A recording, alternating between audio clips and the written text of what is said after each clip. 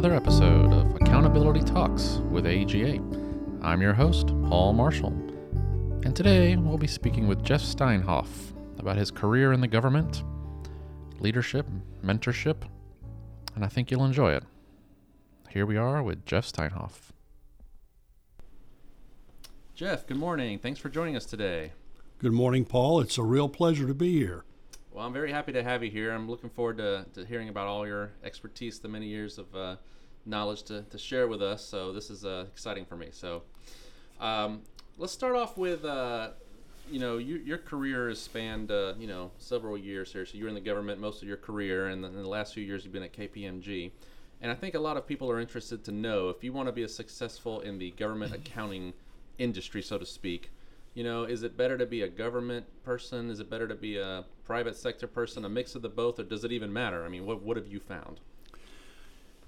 I think that in the end, it's getting the knowledge, the appreciation for what government's all about. I certainly think it's advantageous for people to have been in government, to have seen firsthand the challenges that people face day to day.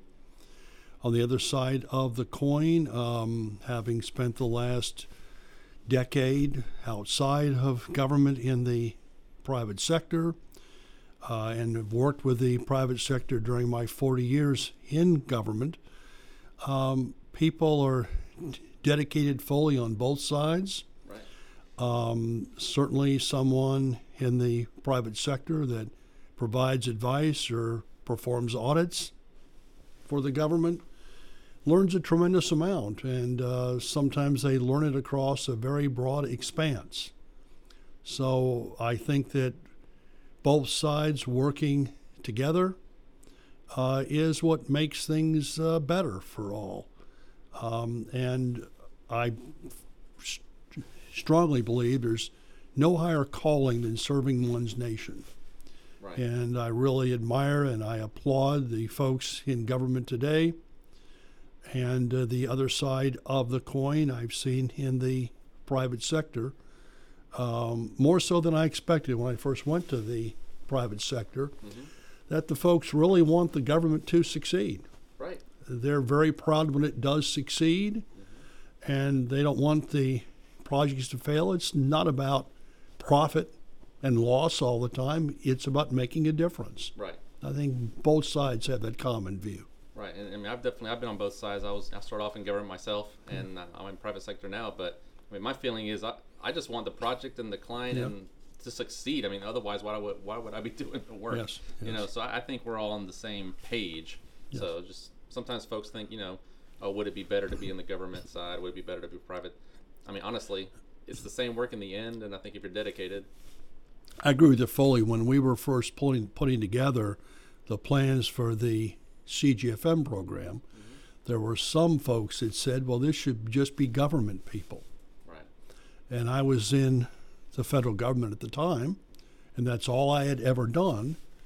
But I kind of rejected that premise then. And I said, hey, we're all in it together. We're all trying to get the same job done. And, people, when they work wherever they work, the ones that succeed and the ones that make a difference really have got a higher purpose. Right. And I saw it when I was at GAO and before that in DOD for 5 years. I saw people had a higher purpose, and I've learned in my decade plus in the private sector that the folks I'm honored to work with at KPMG, they have a higher purpose. Right. Well, let me so I'd like to get into some of this because, it's just amazing when you look back on your career. I just pulling out some highlights here, but so you were a principal part of many of these initiatives here, pretty much all of these, developing the FAM and FISCAM for audit, part of the CFO Act establishment, FFMIA establishment, A123, the CGFM certification you just spoke of, GIFMIP. I mean, all these key initiatives that affect all of us that do the work today, and I guess my question is, how did you get involved in these efforts? Were you pulled into them? Were you actively looking to contribute to them? I mean, it's just an amazing list there. So I was curious, how did you get involved in these things? I felt, Paul, I was very blessed to work for GAO because where GAO is positioned, it's in the legislative branch. You're working directly for policy makers. The work I did was always in financial management. A lot of people at GAO would switch from area to area over their career. I stayed in the same one. So you develop a tremendous base of knowledge, and you look across everything when you're at GAO. You look across everything. You're going to every entity, and you're working in defense, or you're working on the civilian side. And these agencies have different cultures, different ways of working. You're seeing all types of systems, all types of processes. And GAO makes recommendations to people, and you're trying to get some result. I mean, people might not always accept this if they're on the receiving end of some of those reports, Right. but you're trying to make a difference, really, and you're trying to make things better.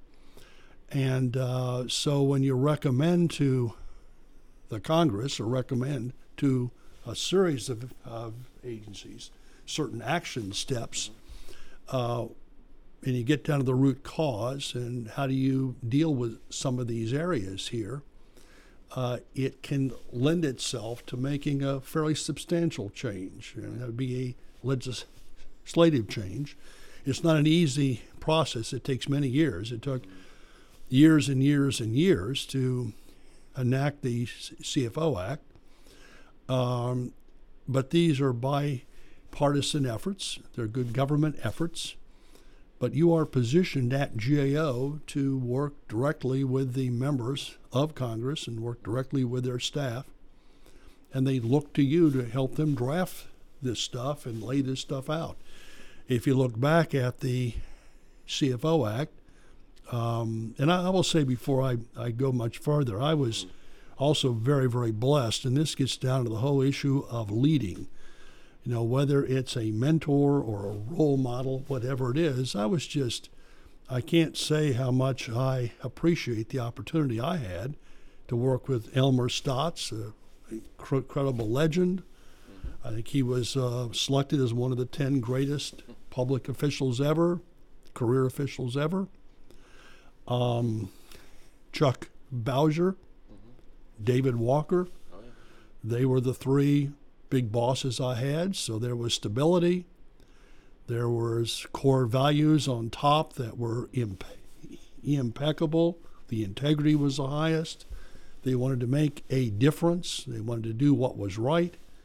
So I was seeing that the whole time. And let's just take, for example, the first time I worked on law, it related to some work that we did at GAO, and it was looking at accounts receivable. And the folks came back, the team came back and said, well, they can't account for this stuff, and they can't do this and do that. And I remember asking a very simple question. Well, did we go further than that? Did we look at, well, what do they do to collect if they can't account for it? They can't account for collections, they don't really account for anything. But do we know whether they're collecting it? So we did another review to look at what practices they were following. Were they doing what a company would do? When you make a loan, you go to a credit service bureau and you tell them, right, I made this loan, and if you don't pay it back, you're kind of in deep trouble. If you default, does the interest rate go up? And the government wasn't doing those things. So what we did was we proposed a lot of best practices for managing an asset. And the Hill looked at that and said, gee, this makes a lot of sense to us on a bipartisan basis. Right. So I got involved in drafting that law. That makes a lot of sense. I mean, you're in the right place where you're finding these things. You guys are going out doing audits, doing reviews. You're seeing things there's no controls, or the accounting is not really being done properly, and now you have the audience that can make a difference. Yeah. To change that. But you're trying to take that to another level. Right. You're trying to say, okay, the fact that the accounting was kind of squirrely back in the 70s. Okay, a lot of people say, okay, so what? it gets down to whether you're collecting the money or not. And some of these programs are viewed as grant programs, although they were lending programs. Right. And I learned how to write laws during that one. I just learned, someone on the Hill, that one of the legal people, when they saw what I had, said, well, you did it all wrong. I learned how to set them up. And then worked on a number of other laws. But then when you got to the CFO Act, and you have to take advantage of whatever opportunity is there. Right. And I'm not saying I ever thought through these opportunities in advance, but there was this commission during the Reagan administration, the Grace Commission, and issued a series of reports. And those reports call for many, many things, and some were highly controversial things. And I was assigned to work for the committee, the Senate committee, Right. for Senators Roth and John Glenn. A true honor. Both of these were gentlemen beyond belief and really heroes to me after I had the opportunity to work with them. And they had these package of proposals from the Grace Commission. Some of them were difficult from a political and a personal standpoint to deal with. And I took these and said, well, there's a common thread. There's one report on financial management, but financial management bleeds through all these reports. Right. I briefed these two senators on that, and I put together a bill that was I think it was 3620, I think was the number, 3620. And it provided this kind of framework for financial management.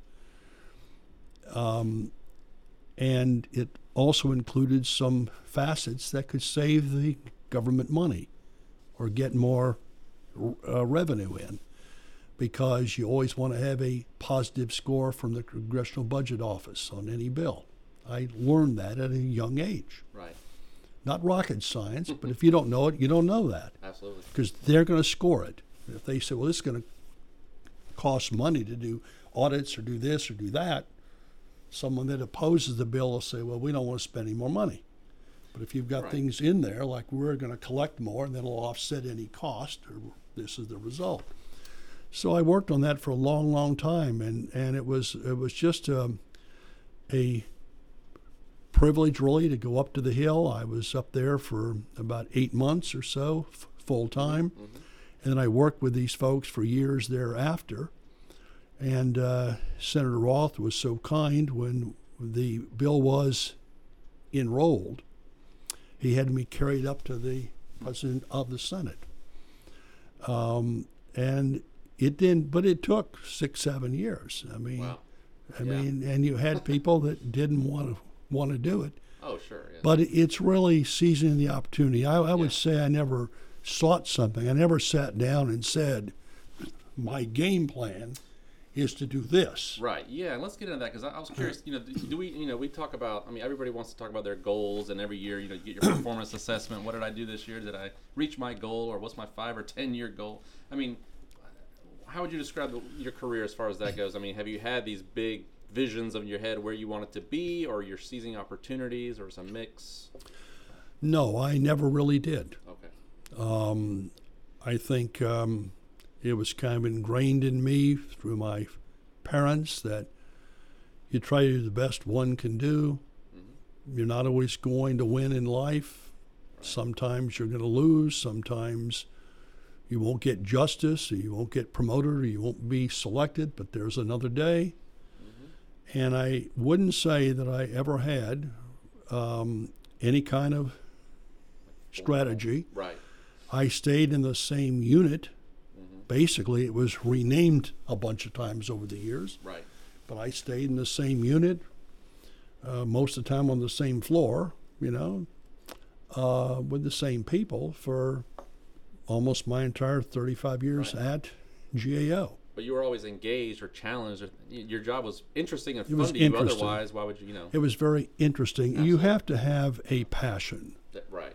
And no matter what one's doing, I saw a quote from Abraham Lincoln the other day, and it was very prophetic to me. It's whatever you are, be a good one.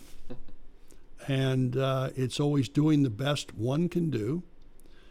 And sometimes that's not good enough. And you have to accept that that's the reality. Right.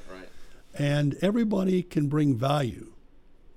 And it's up to a leader or a manager to find how to bring value out of a person that maybe their talents aren't as great, but they have talents in certain areas. They might have an attention to detail. Right. That's astoundingly good. But you want to find value in each person. And you want to find what their passion is. I will acknowledge I have worked with some people, very, very few, but some people, where they're only happy when they're unhappy. And if you constantly focus on the fact that they're unhappy, if you're their manager, right, you're not going to get much out of them. If you accept the fact that no matter what it is, they're going to complain, you can get more out of that person, really. Yeah, I mean, but I've met very few, but there are people that, they're basically driven by not being happy. And I think if one looks ahead, although I will acknowledge I didn't sit down and have this 5-year plan, because I think if people do, they might get disappointed along the way. Yeah. And I'm not saying it's a bad idea to do it. I just didn't really do it. I always felt I was progressing. Right. And if I didn't feel I was progressing, then you have to step back and reconsider, am I happy at the level that I'm at? Am I happy with what I'm doing? Do I think I've got a higher purpose here? I think everybody, to a certain degree, there are probably a few that don't, but I think people are looking for a higher purpose. And I found in my 40 years that I was privileged to work in government that provided a higher purpose. I came in and graduated from college in '68. You had John Kennedy with, the highest honor is serving government, and you had all that. It was a high calling then. And I think we've lost some of that with all the employee bashing that's gone over the past 40 years. And I think that's just a shame, and I think it's just so counterproductive to serving the public day to day. It just doesn't make much sense. I can't think of a business that would operate in that way where the CEO would say, gee, my employees, they're not any good, and my processes aren't any good. Their stock wouldn't trade very high the next day. Exactly. But for some reason, that's been the mantra going back decades. I'm not talking about current, I'm talking about decades back. And people found it was good to run against Washington and kind of stick it to the bureaucracy. But I always saw the higher purpose, and I always had a passion for what I was doing. You have to like what you're doing. You have to like the people you're working with. If you don't, you have to trust people or understand who not to trust. But if you don't have those things, I don't think you're going to be particularly successful. Right. And it's probably best for the person to try something else. Right. No, I think everybody wants to feel they're progressing, that they're challenged. When they start to stagnate, they question, why am I here? What am I doing? What's my purpose? I think that's very important to have a purpose. And when you get in that position, or you've had a loss, in other words, you believe that you should have been promoted, or you're more qualified than someone else, well, perhaps you are. Perhaps you are. I certainly had defeats. It wasn't like everything was perfect for me. No. And you have to step back and say, okay, can I do something better or different? And you have to suck it up. You have to get over whatever your complaint is quickly. I'm not saying you can't be disappointed or in a funk for a little bit of time, but you have to get over that. You have to move ahead. And some people can't do that at all.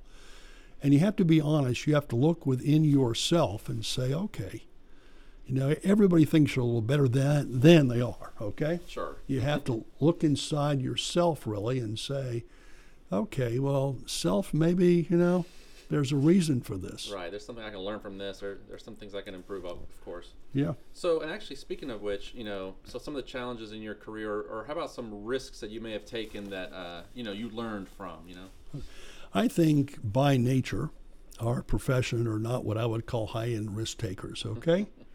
We have a certain mold. I'm not saying we don't take risk, but risk to us might not be risk to someone else. Sure.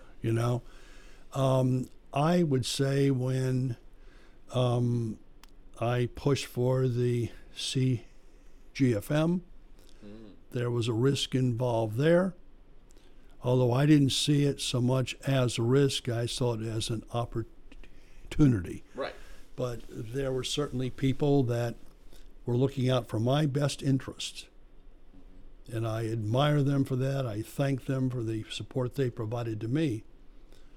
That said, don't go for this. Don't push this ahead. Right. Because the organization is somewhat slow to change. People will beat you to death.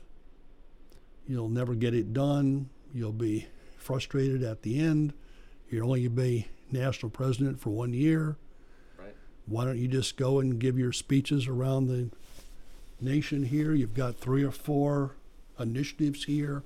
We started the sponsorship program that year. We went from $600 of sponsorship money the year before to something like $125,000. Right. And now we're up, whatever millions or whatever it is now. And why are you going to do it? Because the place doesn't change quickly. Right. And so that was a risk, I guess. I saw it as an opportunity, really, and I saw it as a way to use some of the same techniques that were used when I worked on those laws. Because when you're working on a law, you've got to convince people it makes some sense. Right. And you've got to discuss it at a macro level most of the time and present the core values or what it's going to be about. And then you work on all the details later. And so that was a risk, I guess. I could have gone down basically as, this guy tried to do so-and-so and so-and-so, and he totally failed. He was unable to do anything. But again, I think you've got to take risk. Also think you have to force yourself to do what you don't want to do. Everybody's got strengths. Everybody's got weaknesses. Everybody's got areas that they're really gifted in, and they've got areas where it's a lot of room to improve. Oh, yeah. But what do you typically do? You do what you you're good at, like right? to do. Exactly. What you can do well. Mm-hmm. You oftentimes shy away from those other things. And the area that I think is very important is to just force yourself out of that shell, or force yourself. I've read that the number one fear is public speaking. Number one fear, right. 92, more than 93%. Death, I believe. When I read it a few years ago, the fear of death was 68%, and the fear of public speaking was 93%. Yeah, that's hilarious. The fear of heights is 89%. Yeah.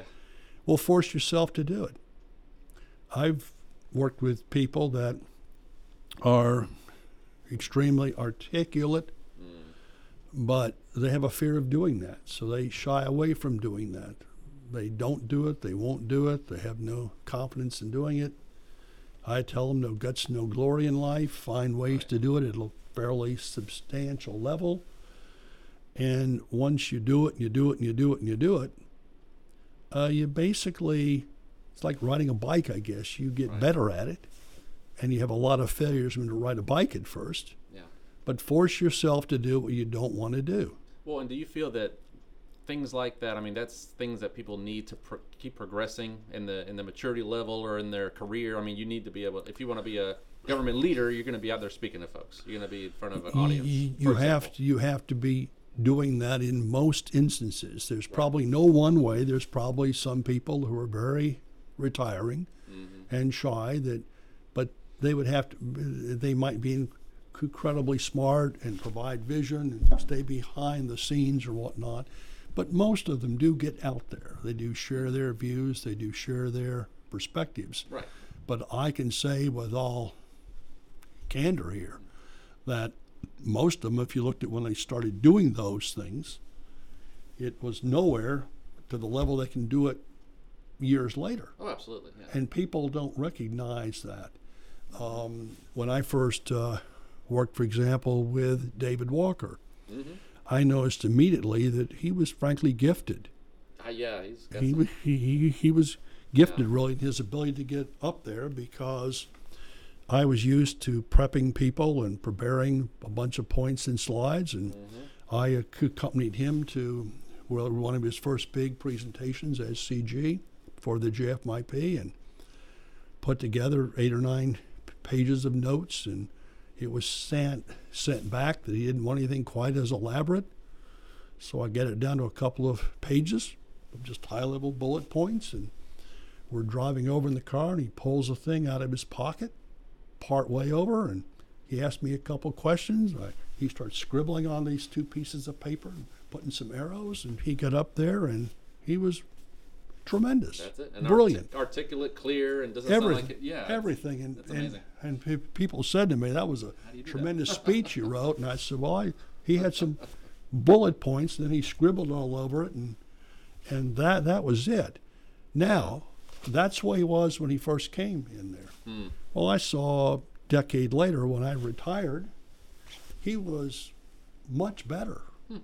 Much better. Even better, yeah. He was even better. So what people saw today is not what they saw then. And then I would say the man was gifted at doing that. So you're Yeah. always getting better, and you always have to look for ways to improve and ways to learn. Right. And before I forget Yeah. this point, everybody will have a horrendous manager at some point in time. Sure. A manager that is mean-spirited, a manager that might not be real smart, a manager that might just appall you in the lack of any kind of vision or any kind of anything at all. I found that I learned perhaps more from them. More from them. My first several years, I worked for DoD as an auditor, and I was treated very well. I was praised and everything else, and all my evaluations and all this stuff. And I worked for a guy who, there was something wrong with him, really. He was very, very mean, and Sure. he berated people and everything else. Yelled and screamed at them, and it was just really, really bad. Right. And he had some problems with his own career because of that kind of conduct, and I had then moved on to GAO. And I had moved ahead in my career, and I saw him at a professional event maybe 15 years later. He came up to me, "You probably don't remember me." And I said, "Well, yeah, I do. I certainly remember you." Right. And he said, "Well, that was probably really bad, wasn't it?" or something like that. And I said, "No, I thank you. I thank you greatly, Tom, for the way you treated everybody and what I observed, because I learned so much. I learned so much. And I didn't realize it at the time, but you really helped me more than you would ever imagine, because I saw what not to do and how not to treat people day to day. I believe strongly in the golden rule. I believe very strongly if you are the leader, you take the shot if things don't go swimmingly well all the time. Right. You're the one on top, and if things go real well, you give credit. You don't take the credit, you give the credit.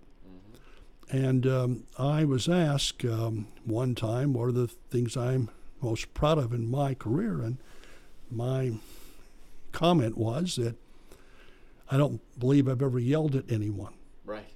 in 50 years or berated them in a way that would not be considered to be the golden rule. Right. Because I learned what it was like not to be treated well, and I was treated better than others by this guy.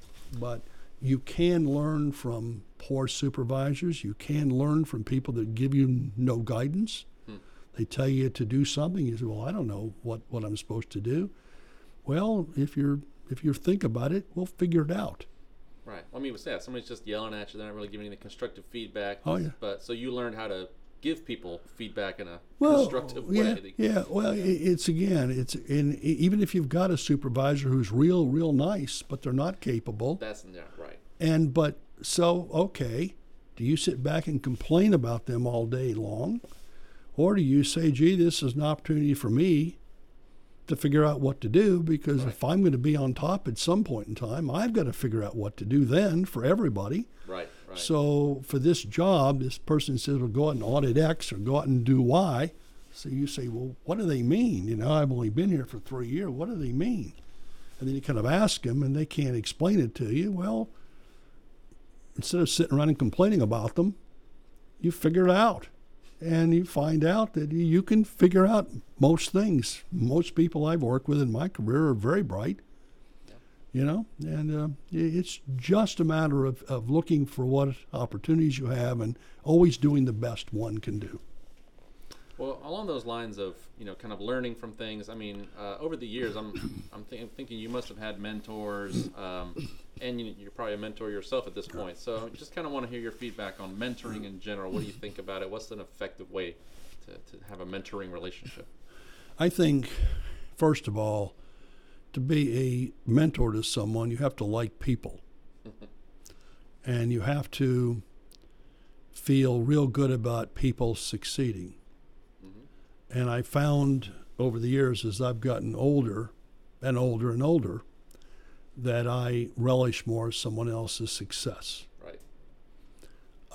But you have to like people. You have to want them to do better. And you look at the type of people you work with. And a person can mentor by sitting down and having mentoring sessions and providing advice, or a person can mentor by taking interest in someone else and saying, well, this person's a very capable person. Why don't we put them on this? Mm-hmm. And let's stretch them a bit. Give them the opportunities. Mm-hmm. Give them the opportunity. That's a form of mentoring someone. If I look back, again, I mentioned before, I was privileged to work for Elmer Stotts, Chuck Bowser, David Walker. They were all incredibly outstanding people. So I saw that. So examples, basically. I saw right? that. Mm-hmm. The core values were so high. The integrity was so high. Right. You don't have to agree with every decision someone makes, but do they have the core values? Do they apply the golden rule? Are they nice people? Mm-hmm. And so you're seeing that, and you relate to whatever environment that is. Right. I had an individual one time. I was a GS-12. He was a GS-15. This goes back a gajillion years. And probably at that time, a 15 was even higher than it is today, because there were fewer 15s than there are today. Right. And I remember him saying to me that I would surpass him, that he would work for me at some point in time. And he's in his 80s now, and I recently called him, found out he was still alive. I was sorry I didn't do it sooner. I thanked him. He said, "For what, And I said, well, you really encouraged me. I work for Donald Scantlebury. Yeah. There's an award in Donald's name. Incredible person. I remember him encouraging me. He was the Assistant Comptroller General of the United States. And just saying, so-and-so and so-and-so. And that encouraged me. And while we didn't sit down and him mentor me day to day, I saw that I was given certain assignments, certain things to do, and I saw how he conducted himself. Mm-hmm. Today, mentoring is about really seeing for me, because I work with lots of people, my job at KPMG, running the Government Institute there, and again, I'm just totally privileged to work there. I mean, one of the reasons I elected to go to that firm was the core values and the people. I don't see people ranting and raving. I see people acting in a highly professional manner. Right. all of the partners in charge of the federal advisory practice, the partner in charge of the federal audit practice. I work with the state and local heads of those practices. They are all professionals who conduct themselves in a highly professional manner. And I see mentoring as really providing advice to people and looking for opportunities to tell someone they've done something well. Right. And especially if you've seen they have done it better and better. So I said to someone recently, you did a great job in kind of emceeing and managing that panel the other day. I was just very impressed, but what impressed me even more is the amount of growth that I've seen. Mm-hmm. When you first did them, you did a great job, but you would tend to go rather quickly. Right, moving along. Mm-hmm. You would go quickly here. You were much more confident now. Right. It was much slower. More of a natural rhythm. More natural rhythm as opposed to, okay. Next question, let's go. Right. And because you're a little nervous, you know what I mean? Sure. I said, I could really, and I could tell that made a difference to them. And again, giving back and encouraging others is just very, very key. And the reality is, it's a selfish thing too. If you are the leader, yeah. Even if you're not the leader, if you're a leader at another level, it's selfish because the better someone performs, the better you look as well. Sure. And in government, where people might not be removed quickly if they're not performing, although I've seen some of that in other sectors as well. It's not only the government. You've got what you've got many times, so you want to optimize. But mentoring is very key, but the mentee has to want to develop the relationship, right. And the mentee has to seek out, and the mentee has to watch what works and what doesn't work. Well, and for you, when you had your mentors, would you say that was a formal thing, or just, I mean, not really formal, but, or did they realize they were your mentors, or were you just kind of observing them and getting, lessons from that? I don't think it was formal. Right. Generally speaking, there were some mentorship formal type of programs. My experience is that those can have mixed results. If it's a force fit, it can't be a force fit. Yeah. It's kind of hard. You're a mentor for so-and-so, but I would say in GAO they had an SES development program. Okay. And you got selected for that, and then you kind of went through, 15 or 18 months of stuff, and you were assigned a mentor. Okay. And I was assigned someone who was a senior executive in GAO in another unit. And I'd seen him in the hallway. And right. I'd heard he was really an outstanding person. And so we didn't have that natural relationship, but I thought that worked out very well because he took that role very, very seriously, and he shared with me advice on how to navigate the politics of life. And he was certainly there for me and making sure that I went through that process in a successful manner. Plus, I think it broadened me a bit because I was in the financial group always, and that was a little different than some of the groups. And I think that was broadening. But I think it's really beyond these formal programs. Sure. And it's beyond these formal developing your development plan for the next gajillion years, And you got to be flexible at all times. And I think another thing, and I'm probably going on and on some of this, but I think it's important to recognize that no job's too large for you to do or too small for you to do. And I always use this example when speaking to folks. This is when I was working on the Hill when the first version of the CFO Act went out. I got the privilege of enrolling it, meaning the Senators Roth and Glenn presented it to the Senate, and then it was taken to the front and it was enrolled. So I had the privilege of taking it down to be enrolled. And then I went to a press event, And then I went on the Today Show. I didn't go on the Today Show. I went with Senator Roth to the Today Show, to the shooting. That was pretty heady stuff, okay?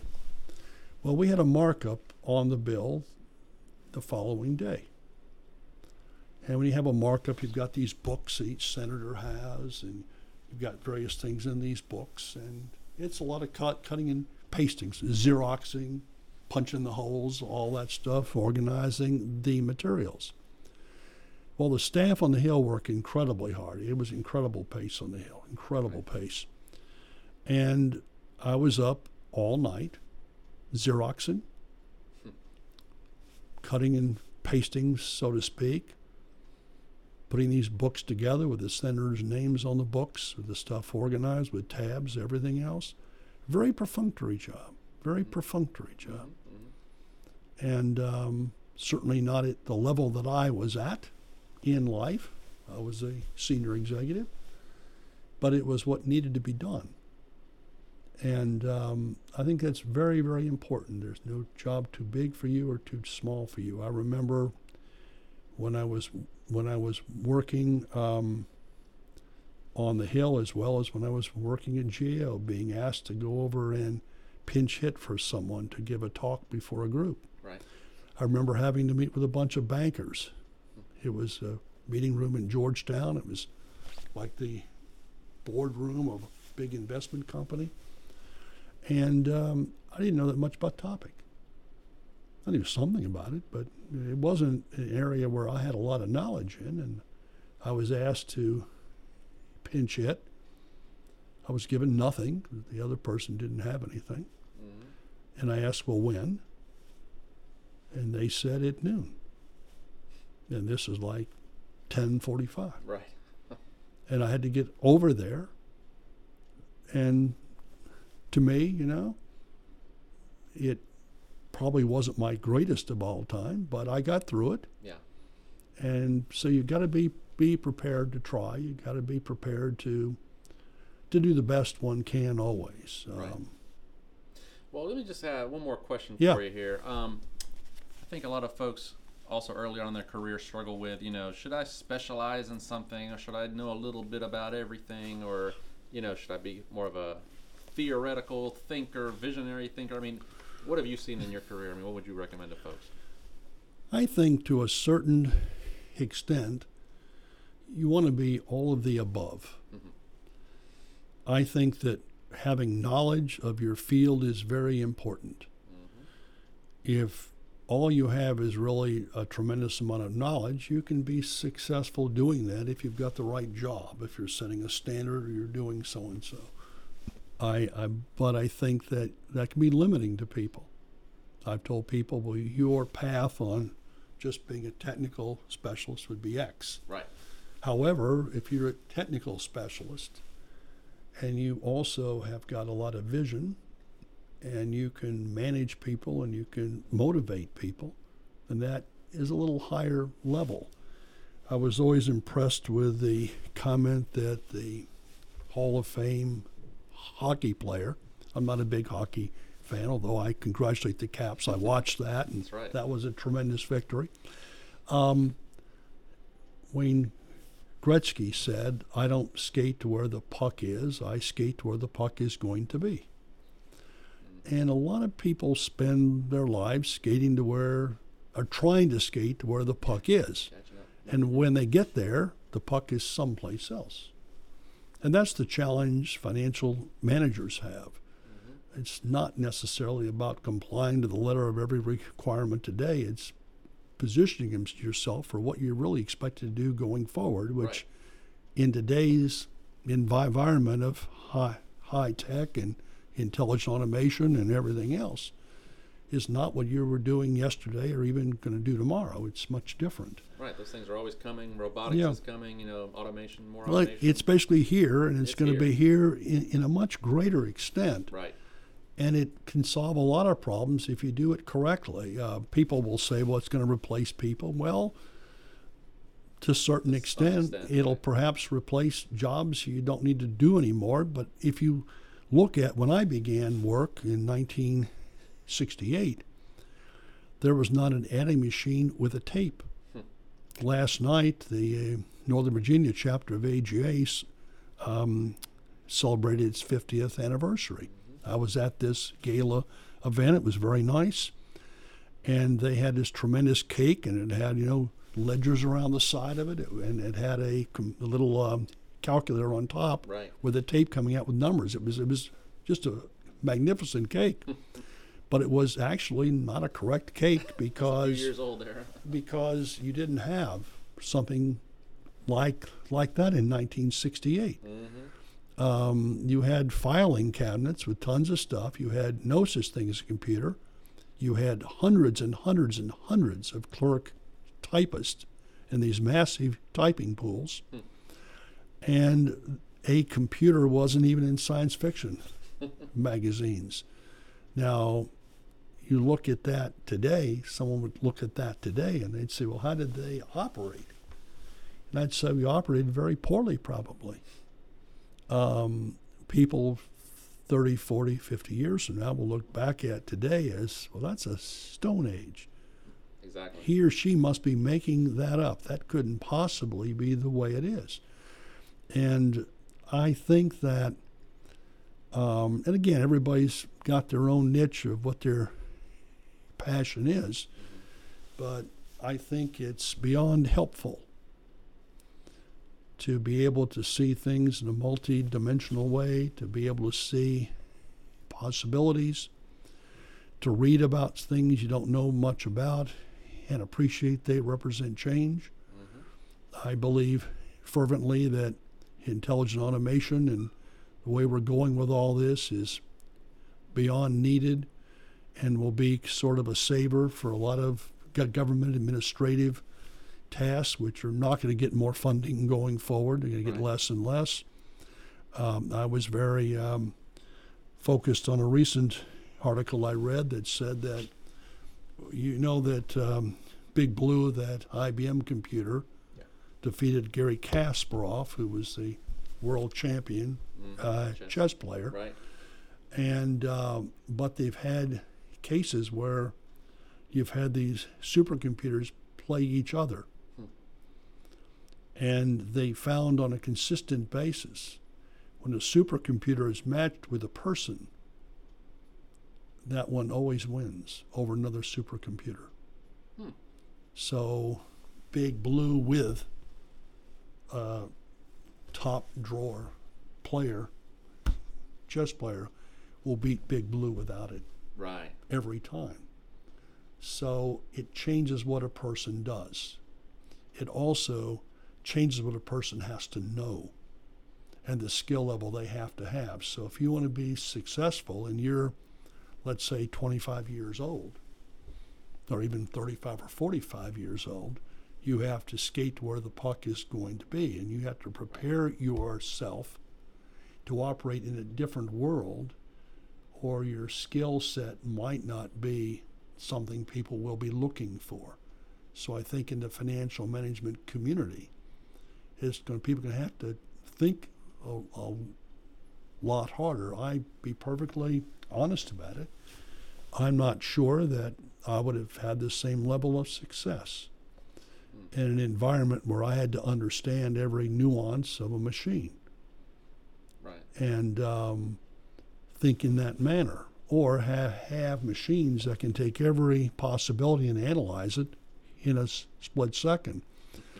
I look back at work that my firm has done, and others have done the same thing, where an operation had a very simple reconciliation process, or they had to combine certain things and report out, and they were using like 40, 60 hours a week, of staff time doing that. And they came and said, is there a simpler way to do it? We don't really have the resources to spend that amount of time to do that, and then to observe someone developing a bot that does the same job in something like 32 minutes or something like that. Right. That is a one-time expense and does it more accurately than a person does it. Why would you do it? And the same as if you walked into an organization today and they had no computers, they had typing pools that filled a floor, exactly, you would say, why are they doing that? So, I mean, thinking always about the fact that I want to be relevant, I want to understand, and learning more than you have to learn. I think, I can't say that enough. I'm kind of astounded sometimes that people don't read. And I'm not talking about sitting there reading for hours and hours and hours and hours.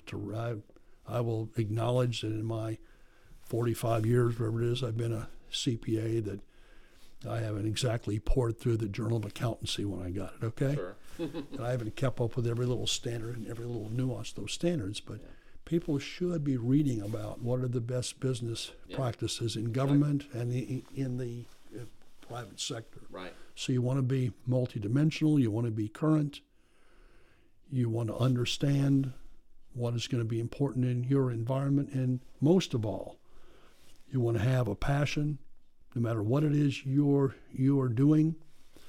If you're stocking shelves, and that's what you do, that's what you are. You want to be a good one. Be a good one at doing that, whatever it is. You want to have a passion. You want to have a higher purpose. You want to treat people with respect day to day. Integrity is key to our profession. And, it's not that hard. And some are going to make it. Oh, I will say one other thing, and I know I kind of tend to ramble on some of this. Success is not necessarily what level one gets to. People have asked me before, and I said, well, I don't know what success means in that respect. A person can be successful in their life by helping others. They might not go to the highest level in their profession. Maybe there are other things, their family or charity or whatever they're doing. You can be successful in helping others. You read an article about people that do such kind things for people, such selfless things for people. And sometimes when I read those things, I kind of am ashamed I've never done much of that for people, Right. I mean, every last dime they have or every waking hour, they're helping others out. Yeah. That can be success, whatever. Absolutely. Success is what you want it to be in life, and it's not always getting to a certain grade or a certain level. And because a person's at whatever level they're at, high or low, it doesn't mean there's any less or more value. You treat them all the same, and they're no different, really. I never expect to be treated differently, although I was from time to time. But again, those are kind of some of my thoughts. It's been a real pleasure to share those with you today. Yes. I hope they're of some small help to people. Absolutely. No, I appreciate very much for you joining our podcast today. And again, this was great. I really learned a lot. I think our listeners will enjoy it as well. Okay. Have a great day. Thank you. Well, that's our podcast. Hope you enjoyed it. You can find more episodes on agacgfm.org. You can also subscribe via iTunes and Google Play. We'll have several more podcasts coming up in July. We hope you will tune in and hope to see you also at the AGA PDT in Orlando. Until then, this is Paul Marshall signing off.